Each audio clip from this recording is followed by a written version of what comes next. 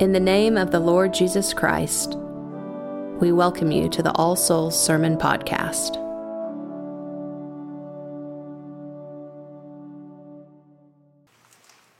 He who loves his life will lose it, and he who hates his life will gain eternal life.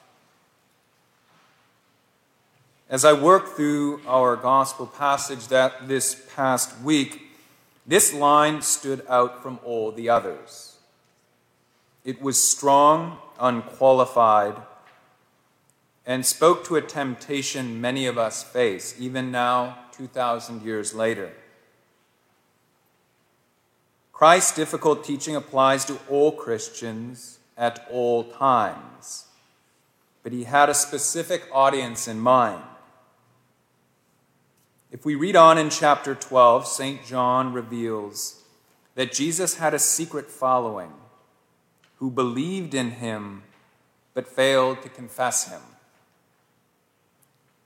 Verse 42 reads, "Among the chief authorities also, many believed in him, but because of the Pharisees, they did not confess him, lest they should be put out of the synagogue. For they loved the praise of men more than the praise of God." These influential authorities had seen Christ's signs, had seen his healings. They had heard the account rapidly spreading through Israel of Jesus' raising of Lazarus. They believed in him, but they did not confess him. They knew that the cost of doing so. They would lose their friends, their colleagues, and their family. Their social standing would plummet. Their influence among their peers would evaporate, and they'd be relegated to the periphery of society. It would cost them their life. The cost was too great to confess Christ, and the glory of men too important. Social harmony with their brethren was more desirable to them than truth. They clung to life and lost life eternal. Belief, sadly, was not enough. They were trying to do the impossible. They were trying to be secret disciples, which is a contradiction in terms. As one commentator observes, either discipleship kills the secrecy, or secrecy kills the discipleship. In the case of these men, the latter is true. Their secrecy was born out of a love for this life. It's easy to fault them for this and denounce them as cowards, but many of us would likely do the same, and many of us probably have done the same. They were just trying to be tactful. They wanted to follow Christ and be at harmony with the world around them. One of the deepest human desires is to be at peace with those around us. It seems so important that we will often gladly sacrifice the truth to maintain it. If our views and the traditions of our faith don't mesh well with those around us and the culture at large, we will gladly round the sharp edges of our beliefs or neglect to say we hold them. Most of us, at least to some degree, are guilty of this. Or maybe we go a step further and amend our views to better suit the times.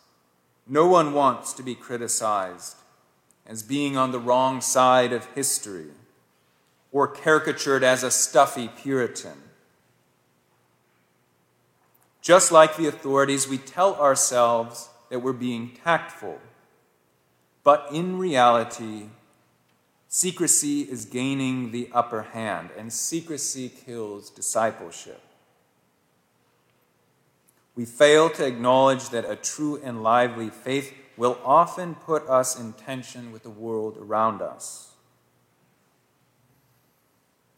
Before the famous Russian writer Alexander Solzhenitsyn was forced to leave the USSR in the early 70s, he wrote an essay to his fellow anti-communist dissidents. He gave them simple advice on how to maintain the struggle and preserve their honesty in a society characterized by violent peer pressure. He writes, "But let us at least refuse to say what we do not think. Let us refuse to say what we do not think." Although this seems like a bare minimum commitment, it's harder than it appears. Imagine you are at lunch with some old college friends who have long since given up the faith and equate it with a belief in Santa Claus. They fancy themselves intellectuals and see themselves on the cutting edge of every hot-button issue. Usually you keep your silence, but they repeatedly push you to give your opinion on the latest headline. Rather than explaining how your Christian faith shapes how you understand the issue, which they don't respect anyways, you agree with them and parrot their views just to keep the peace. We tell ourselves we are being tactful, and God wouldn't want us to jeopardize these relationships. He may want to use us to minister to them at some later point. It's so easy to say things we don't believe and deny the faith we confess as true. It's so easy to choose life over truth, to choose life over discipleship, over God's will for us. In our gospel passage, Jesus is troubled in spirit and tempted as we are. He is tempted to choose life over the Father's will. With the brutality of the cross in front of him, Jesus says to his disciples, "Now is my soul troubled." We can imagine Satan's wilderness temptations resurfacing in Jesus' mind with renewed strength. Maybe there is a way other than the cross to achieve the Father's ends. Jesus prays for the Father to save him from this hour, but then acknowledges obediently that for this cause came I unto this hour. He will obediently glorify the Father's name. Jesus was tempted to choose life over truth in the most profound way. There is no struggle or temptation that we have as Christians that Christ didn't experience more intensely. No matter what our struggles are, we can find solidarity and deliverance in Christ. The great Cyril of Alexandria wrote that only the death of the Savior could bring an end to death. And it's the same for each of the other sufferings of the flesh, too. Unless Jesus had felt dread, human nature could not have become free from dread. Unless he had experienced grief, there couldn't have been any deliverance from grief. Unless Jesus had been troubled and alarmed, there would have been no escape from these feelings.